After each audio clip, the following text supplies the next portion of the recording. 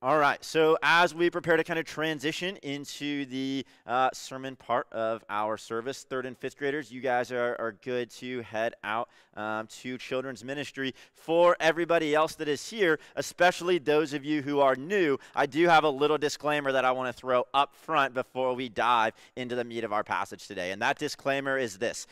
My name is Jake. I am not the guy that is normally up here on Sunday mornings, okay? And the reason that I say that is that if you walk out these doors today and you're like, I really got something out of that service, I really thought that God was able to speak to a place that I am at in my life now, then one, praise God for the work that he is doing here in Pillar through the power of his word, because he deserves all of the glory through it. And I encourage you to come back next week, because Colby, the guy that's usually up here, will be back next week, and he's a lot better at this than I am. That's right. But also, if you walk out of here today and you're like, that guy talked super fast, he was looking down at his notes a lot, he had like weird hand gestures all the time, I encourage you, come back next week, because Colby will be back here and he is a lot better at this than I am. So as we now know that, I encourage you, if you have a Bible, turn with me. We're going to be in the book of Luke chapter 10, starting in verse 25. And as you are turning there, we are going to be continuing today our sermon series titled Greatest Hits, a fresh look at classic Bible texts. And kind of the idea behind this series is that we're moving throughout Scripture, identifying some greatest hits or some passages that are really prominent and well known within our culture, but we're taking a look at them within their context and really diving into the truth that they have for our lives. And kind of a theme that's come up throughout this series is that there's something unique about the way that greatest hits often work. And that's that we are drawn to greatest hits often because of the way they sound, the way they make us feel, but we don't always understand what's actually going on within the hit itself, right? And Colby referenced a couple different songs where this was the case, mostly, at least for my generation that's in here today. Those songs came a little bit before our time. So we're going to bring it back into the 21st century today by talking about a similar song by our very own Taylor Swift, right? If we continued through the Greatest Hits series without a T-Swizzle reference, I think we would be remiss. So Taylor Swift a while back had a song called Blank Space. And there was a line in that song that there was a lot of debate on what Taylor was actually saying. Some people, myself included, thought she was making a Starbucks reference in her Starbucks lovers line. Other people, upon further study, realized that she was actually saying something about star-crossed lovers, which in the context actually made a lot more sense for the song. But if we didn't understand the context of the song, then we weren't going to be able to properly understand those lyrics or what they wanted to offer. And our greatest hits that we're studying in this series are very similar in that way. Is that if we don't look at the context that we find these verses or these passages within, then we could potentially be misled in our interpretation of those passages. So today, the greatest hit that we're going to be looking at isn't a single verse like it has been in the weeks past, but instead it's going to be a story. Or more accurately, a parable. And it's one of the more well-known parables. You've probably run into this if you were raised in the church during your kids ministry classes, or if you're a parent and you maybe have a children's Bible that you maybe read to your kids. You've probably run into this passage before, but we're going to be talking about the parable of the Good Samaritan. So we're going to be starting by reading in verse 25, and we're actually going to read all the way to the end of the chapter. So Luke chapter 10, verse 25 reads, "And behold, a lawyer stood up to put him to the test, saying, 'Teacher, what shall I do to inherit eternal life?' And he, being Jesus, said to him, 'What is written in the law? How do you read it?' And he answered, 'You shall love the Lord your God with all your heart, and with all your soul, and with all your strength, and with all your mind, and your neighbor as yourself.' And he said to him, 'You have answered correctly. Do this, and you will live.' But he, desiring to justify himself, said to Jesus, 'And who is my neighbor?' Jesus replied, 'A man was going down from Jerusalem to Jericho, and he fell among robbers, who stripped him and beat him and departed, leaving him half dead. Now, by chance, a priest was going down that road, and when he saw him, he passed by on the other side. So likewise, a Levite, when he came to the place and saw him, passed by on the other side. But a Samaritan, as he journeyed, came to where he was, and when he saw him, he had compassion. He went to him and bound up his wounds, pouring on oil and wine.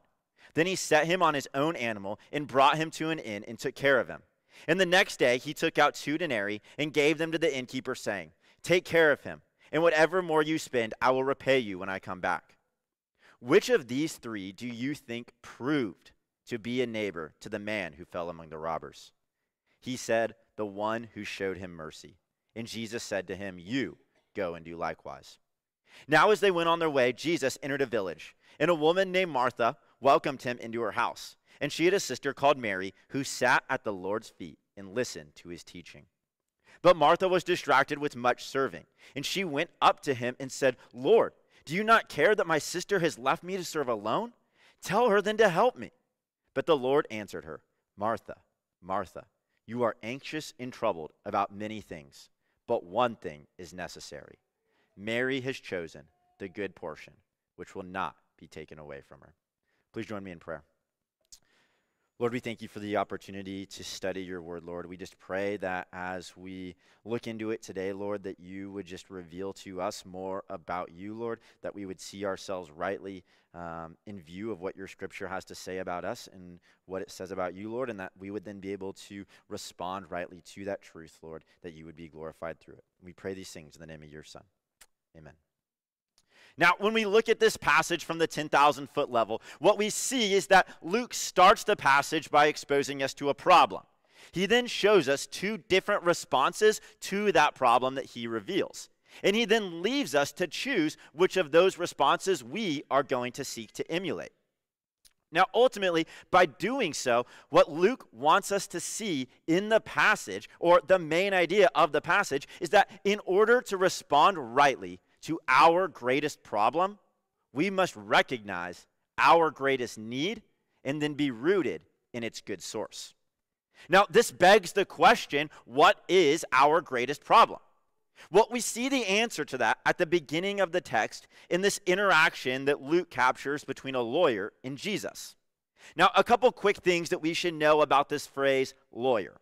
The word used for lawyer literally just means one who is learned in the law. In this phrase, the law is not referencing like our U.S. penal code, but is instead talking about what is known as the Mosaic Law, or the law given by God to the nation of Israel within the first 5 books of the Old Testament. Now, it's important to note that the Israelites viewed the purpose of the law as being the thing or the way that, when followed correctly, gave them eternal security as the people of God. Or putting it another way, the law is what, when followed, made them legally right with God. So we have this guy who's literally a professional at knowing, understanding, and interpreting this thing that he likely viewed as the means by which he could be declared as legally right with God. He then goes to Jesus and asks him the question that we see in verse 25, which is essentially asking about how he can ensure that he stays or exists within that legally right relationship with God. And what we see is that he isn't really asking the question in a way that genuinely seeks an enlightened response, but instead is asking the type of question that seeks confirmation of an already previously held set of beliefs. We can see this both in the way that Luke intentionally identifies the man as an expert of the law, as well as we see it in the man's response when Jesus turns the question back onto him. You see, in the passage, Jesus does what many good teachers do when asked a question by someone who isn't seeking enlightened understanding, but is instead seeking confirmation of some beliefs that they already held. And that is, Jesus turns the question back onto that asker so that he can identify what that person's position is that they're asking the question from. So in verse 27, we actually see the lawyer's response to Jesus' question. And that response is the phrase that we see that the lawyer references where he talks about loving God with all your heart, soul, strength, and mind, and then loving your neighbor as yourself. It's important to note that this phrase is actually a combination of 2 separate passages that can be found in the Old Testament.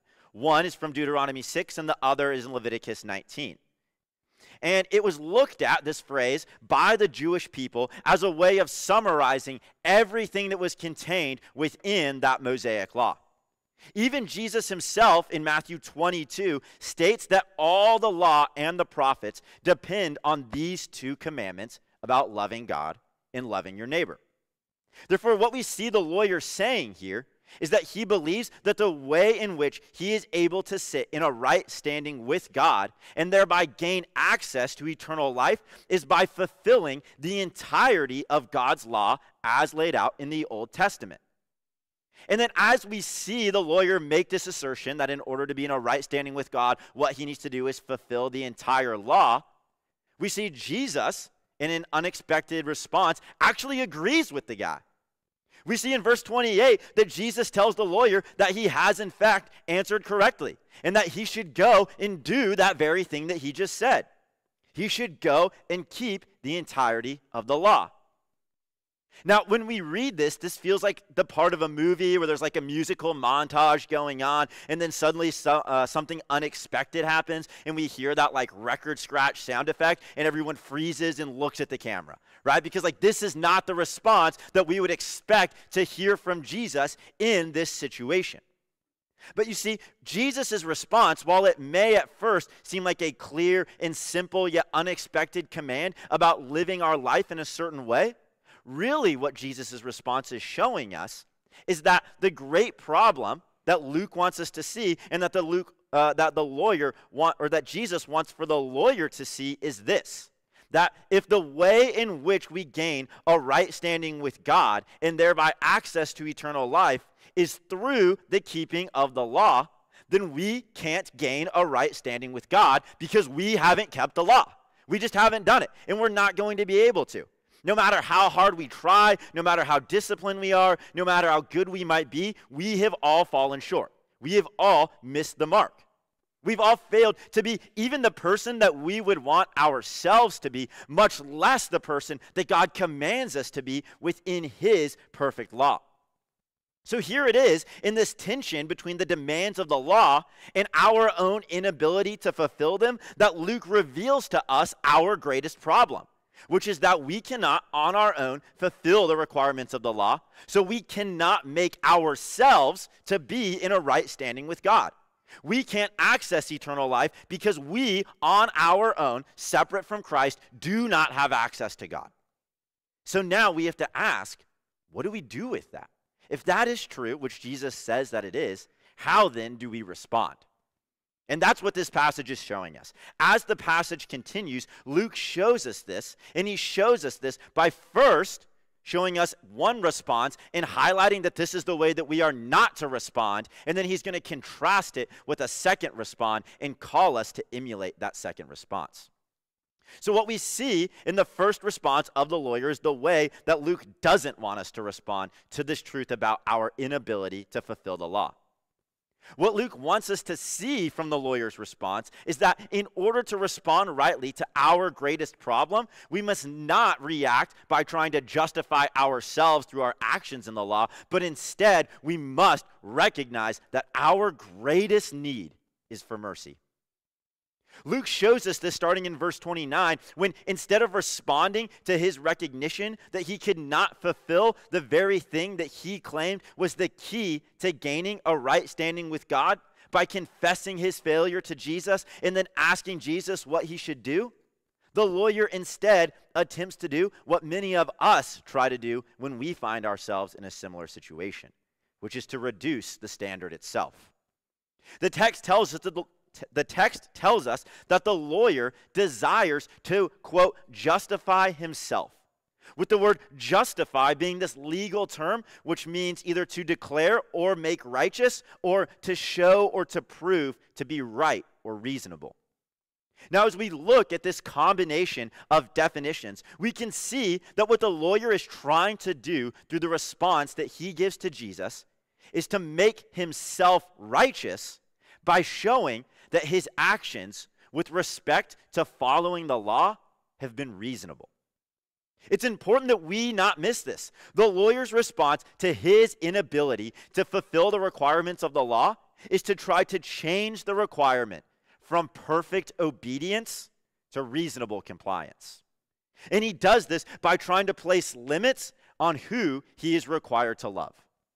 Now, if we just take a second and we think about this in our own lives, is this not us? I mean, do we not see that this is the exact response that we often have in our life when we are confronted with our inability to live up to the expectations that God has for us as outlined within his law? That when we're confronted with the reality of our own sin, we are so prone to falling into attempts at self-justification by placing limits on the obedience that we are expected to display.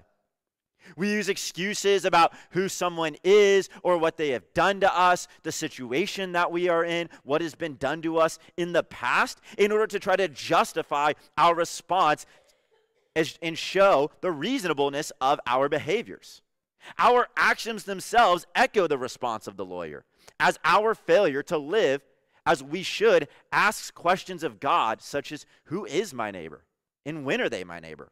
For surely God, the person who holds this political belief or has treated me in this way or has said those things to me or belongs to this particular group with which I don't identify, surely I don't have to regard them as a neighbor.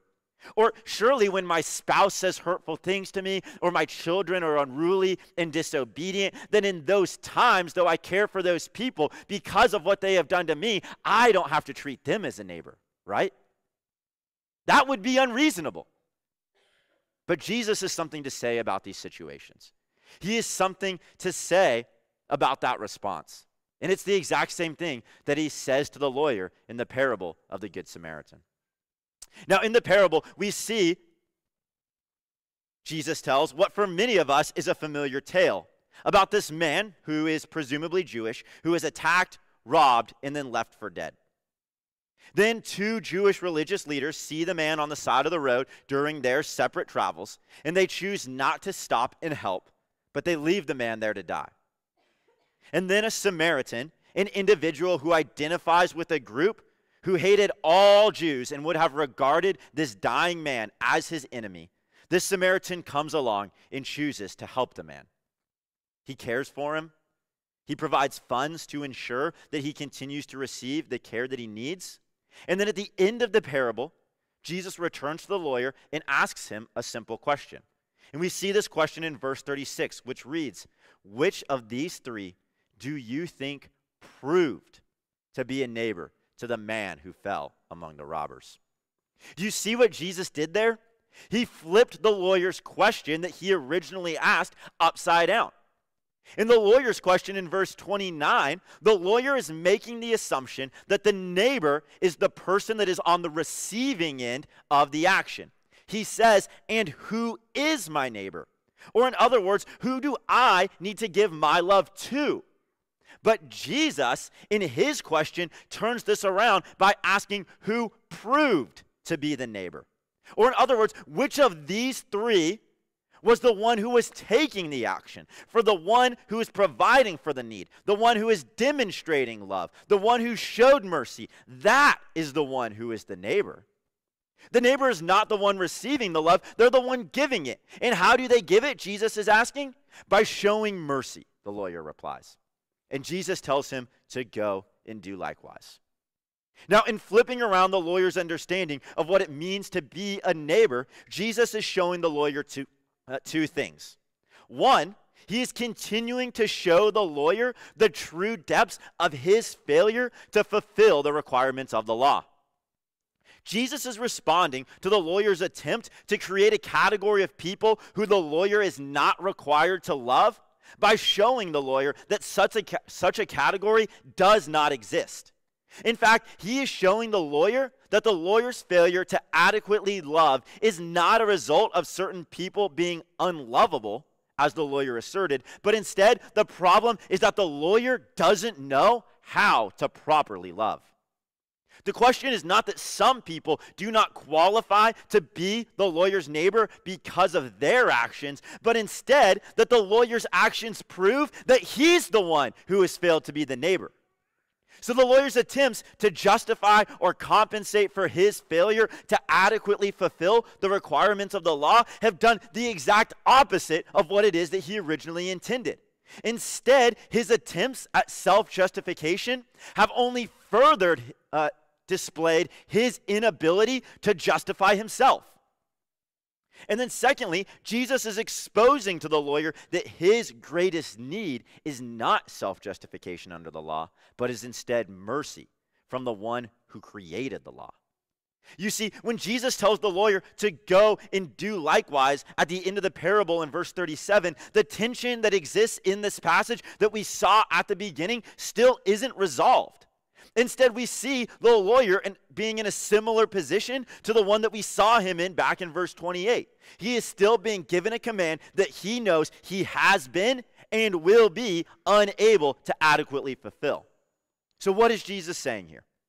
He is further showing the lawyer that he must abandon his attempts to respond to his failure by placing limits on who he must regard as a neighbor. And instead, the lawyer must humbly recognize not his need to be a neighbor, but instead his need for a neighbor. He must recognize his own inability to perfectly extend mercy and therefore recognize his need to receive perfect mercy from the only person who can offer it to him, the creator of the law itself.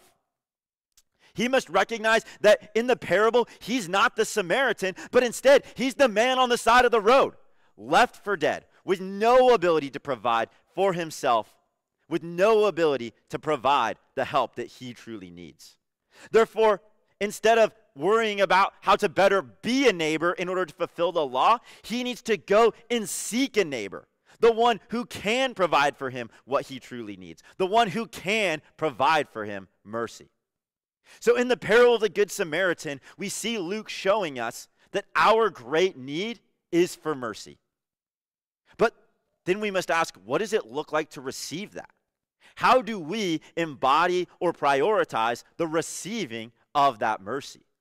And that is what Luke shows us as we continue on in verses 38 through 42. In this section of the passage, we see Luke showing us that in order to respond rightly to our greatest problem, we must also be rooted in the presence of Jesus. In this section of verses, we now see Jesus and his followers in the home of two sisters, Mary and Martha. And the scene that we see is Martha frantically running around trying to serve her guests, while her sister Mary is found sitting at the feet of Jesus and listening to his teaching. Now, Martha sees this and she gets a little bit angry. And many of us might say justifiably so. I mean, she's the one running around, working hard, serving, doing tangible acts that care for her guests.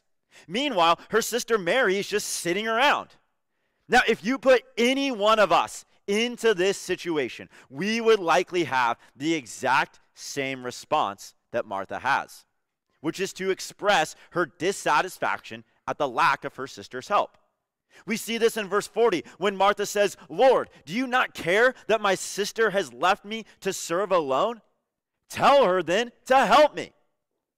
Now, if we stop there and look at the way this passage is paired with the parable of the Good Samaritan, an improper reading of the passage may lead us to think that Jesus is going to respond with something along the lines of, "Martha, you're right. You're the one loving your neighbor by serving, and your sister should go and do likewise." But that's not at all the response that we see. Instead, what we see is that Martha is not viewed as acting like the Good Samaritan, but instead, she is placed into a similar category as that of the lawyer. Jesus responds to Martha's demand by saying to her, "Martha, Martha, you are anxious and troubled about many things, but one thing is necessary. Mary has chosen the good portion, which will not be taken away from her." Essentially, what Jesus is saying here is that Martha's service is fueled by the anxiety that is brought forth from her desire to earn Jesus' favor through her service. But what she misses is that this is not what Jesus demands or desires of her. Instead, Jesus tells Martha that he desires that she partake in the only thing that is necessary, in the portion that is good. But what is that good portion? Well, it's exactly what is referenced in the text. It's sitting humbly as one ready to be taught at the feet of Jesus, rooting in his presence and listening to him as he lovingly instructs her. This is what a posture of receiving mercy looks like. This is what surrendering your attempts at pleasing God or justifying yourself through your own actions and relying upon the saving work of Christ looks like. Charles Spurgeon, on a sermon on this topic, helped us understand Mary's actions by describing them in this way. He says, the mere posture of sitting down and listening to the Savior's word was nothing in itself. It was that which it indicated. It indicated in Mary's case a readiness to believe what the Savior taught, to accept, and to obey. Nay, to delight in the precepts which fell from his lips. And this is the one thing needful, absolutely needful. For no rebel can enter the kingdom of heaven with the weapons of rebellion in his hands. We cannot know Christ while we resist Christ. We must be reconciled to his gentle sway and confess that he is Lord, to the glory of God the Father. This is the response that Luke intends to point us to through the text. An abandonment of our own attempts to find favor with God through our own means, through the fulfillment of the law, and instead replace that with a complete reliance upon the mercy of God as found in the person of Jesus. So if this is what Luke wants us to see, if this is what is revealed to us as we dive into the text, then what do we do with this? How are we supposed to respond? Well, I've got 3 different ways that I think we can apply the truths revealed in this passage to our lives.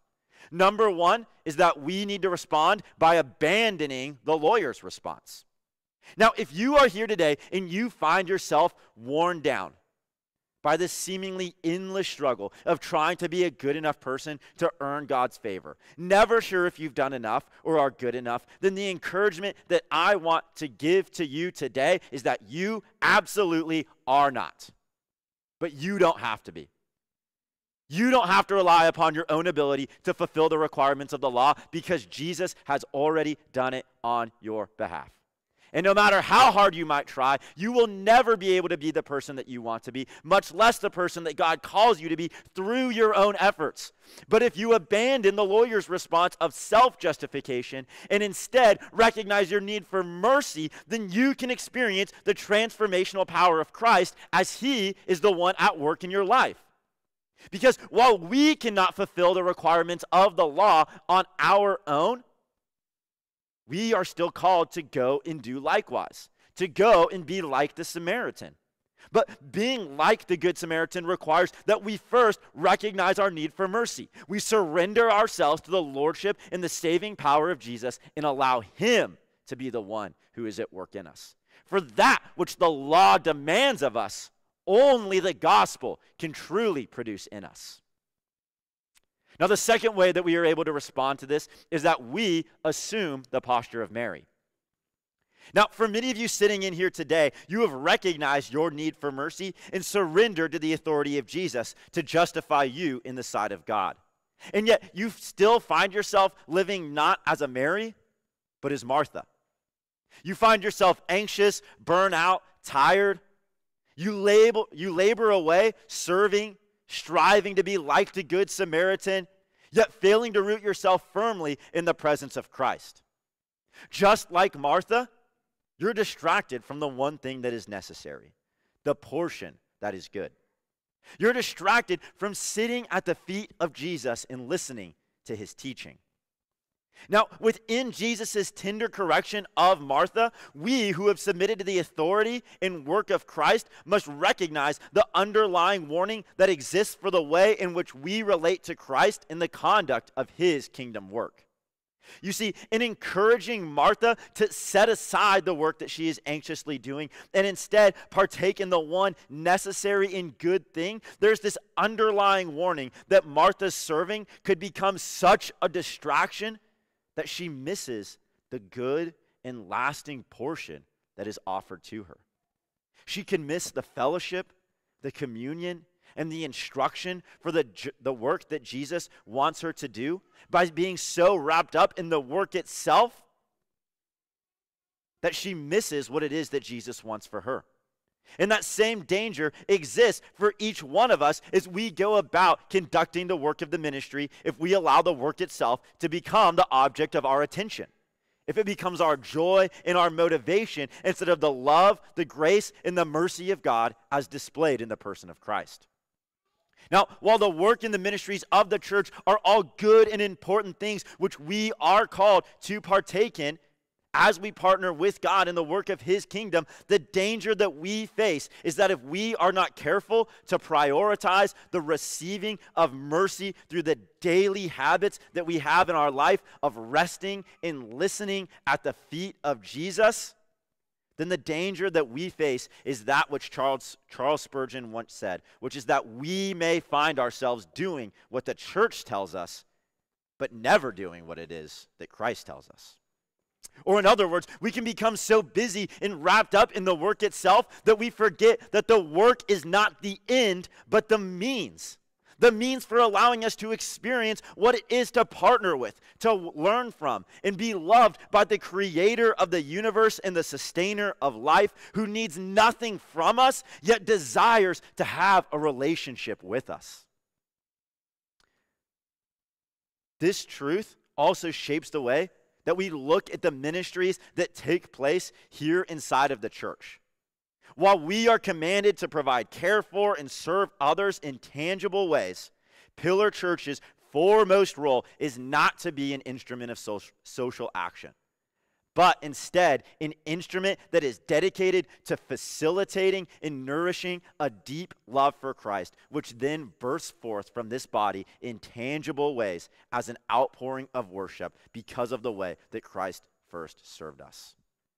Now, I recognize that when we're in this part of the passage, as the executive pastor, the guy who is like generally responsible for taking vision and transitioning it into tangible execution, that I am walking on like some sensitive ground right here, right? Because if we buy too much into one side of this, then we're going to have a lot of great ministries, a lot of great worship, but we are going to fail at ever going forth from this building in doing likewise. But more importantly, if we fail to be like Mary, if we fail to be rooted in the person of Jesus, to come and humbly and quietly sit at his feet and listen to what he has to say to us, then all of those efforts to go out and do likewise are going to be found as hollow. And instead of a people that want to go and provide love and hope and display the mercy of Christ, we are going to find ourselves as a people who are going and being burnt out, having no hope of our own, having no love at our own to share. Because it's not going to be coming from a place of an overflowing worship, but it's going to be coming from our own resources, which are going to be inadequate to doing the work that Christ has for us. So we need to start here at the feet of Jesus, understanding what he has to say about who we are, about what he values, about who he loves, and then respond obediently by going out and doing likewise. Now, as we do this, I've got a couple questions that can be helpful as we ask ourselves or think about, how do I respond, or am I responding as I should, as Mary did? So 3 questions I want to ask you. 1, do I spend more time doing or being? Do I spend more time worrying about, thinking about, and doing good work than I do investing in times of fellowship with Christ? If so, we may need to realign some of our priorities, some of the allocation of our time, to ensure that we have the time to rest at the feet of Jesus. Number 2, does the work of eliminating sin or serving in the ministry serve as a distraction from, or does it drive you toward communion with Jesus through prayer, studying scripture, and meditating on what God is teaching you within your season? Does the work that you are doing here within the church or in the other ministries that you are involved in pull you away from time of fellowship with Christ? Or does it drive you toward Christ as you recognize your inadequacy and your complete reliance upon him to accomplish the work that he has already begun? And then 3, when you are in a busy season, what do you eliminate with first? Fellowship with Christ or serving in ministry? Now, number 3, the third way that we are to respond is to admire and answer the beauty of the Samaritan. Now, when we look at the parable of the Good Samaritan, all of us, Regardless of our background or our spiritual state when we walked in these doors today, I think we can agree that we desire to be like the Samaritan. That the works that we see within this passage are beautiful and worthy of imitation. I mean, as we look at the way that the text describes the loving, tender, and sacrificial care that the Samaritan provides for this stranger, this enemy, we see that he had compassion for the man, which caused him to tenderly care for the man's wounds by the pouring out of oil and wine. We see that he got off of his own animal, putting the man on his animal. He walked the rest of the way and carried the burden of that man to provide him the care that he needed. And then once he got to his destination, he continued to care for him. And he provided the payment, the cost that was required to ensure that that man received the care that he needed to bring him to a place of complete restoration, to heal his wounds. Now, as the father of a beautiful 1-year-old little girl, I look at this passage, and my desire is that when she grows up, that this is what she embodies. And I think all of us in here would agree with that, whether it's in your own life or the life of someone that you love. But why is it, or what is it in the Samaritan that we find so beautiful? Why has this parable seemed to transcend culture and been something that we can unite around as saying the works of the Samaritan are good? Well, it's because the Samaritan is an image bearer of God. But more importantly, he is an image bearer that points us toward the ultimate image bearer, the one who is God in the flesh, upon whom the fullness of God dwells, the person of Jesus. In the work of the Samaritan, we see reflections of the way that Jesus has cared for us. Just as the Samaritan found the man helpless on the side of the road, half dead, Christ has found us helpless, not half dead like the man, but completely dead in our sin. Just as the Samaritan would have viewed the Jew as his enemy, we are enemies of God apart from Christ, separated and at war with him because of our sin. And then instead of the pouring out of wine and oil to care for our wounds, Jesus poured out his own blood on the cross to make the way for our healing. By his wounds, we are the ones that are healed. And then Jesus carried the burden of our sin and provided the full payment that was required for our restoration, our redemption through his death on the cross. His life, death, burial, and resurrection have made a way for us to be made right with God, are the outpouring of the mercy that Luke shows us that we truly need. Therefore, as we look at this text, we have to admire the beauty of the Samaritan because it points us to the ultimate beauty of Christ in his mercy poured out for us. And then we need to answer that by asking, how have I responded to this beauty? Have I taken my need for mercy to the feet of Jesus and humbled myself before him, ready to accept, obey, and delight in the work in the person of Christ? Now, in a moment, we're going to go into the Lord's Supper. And as we do so, we're going to have the opportunity to partake in the bread and the cup. And as we partake, we get to remember the compassion and the great care that Jesus showed for us as his body was broken and his blood was shed for us on the cross. We remember the cost of our justification, what it looks like to have the mercy of God extended to us through the pouring out of justice onto his perfect Son. And we, during this time, right now, here today, have the opportunity to come to the feet of Jesus and humbly receive his mercy. So if you're a Christian, we invite you, join us during our time of remembrance today. Please join me in prayer. Heavenly Father, we thank you for the mercy that is extended to us and that we see poured out in the love of your Son. We thank you for the beauty of the work that he has done on our behalf, Lord, that in the midst of our inadequacy, our ability to fulfill the requirements of your law, that you have made a way, Lord. And I pray that we would respond rightly to that by recognizing our need for mercy, by recognizing our need for you, And by then resting in your presence, Lord, that you would be able to teach, to guide, to care for, and to lead us, Lord. That as we then go and do likewise, it would be through just a spirit of your power, Lord, into your glory. And we pray these things in the name of your Son. Amen.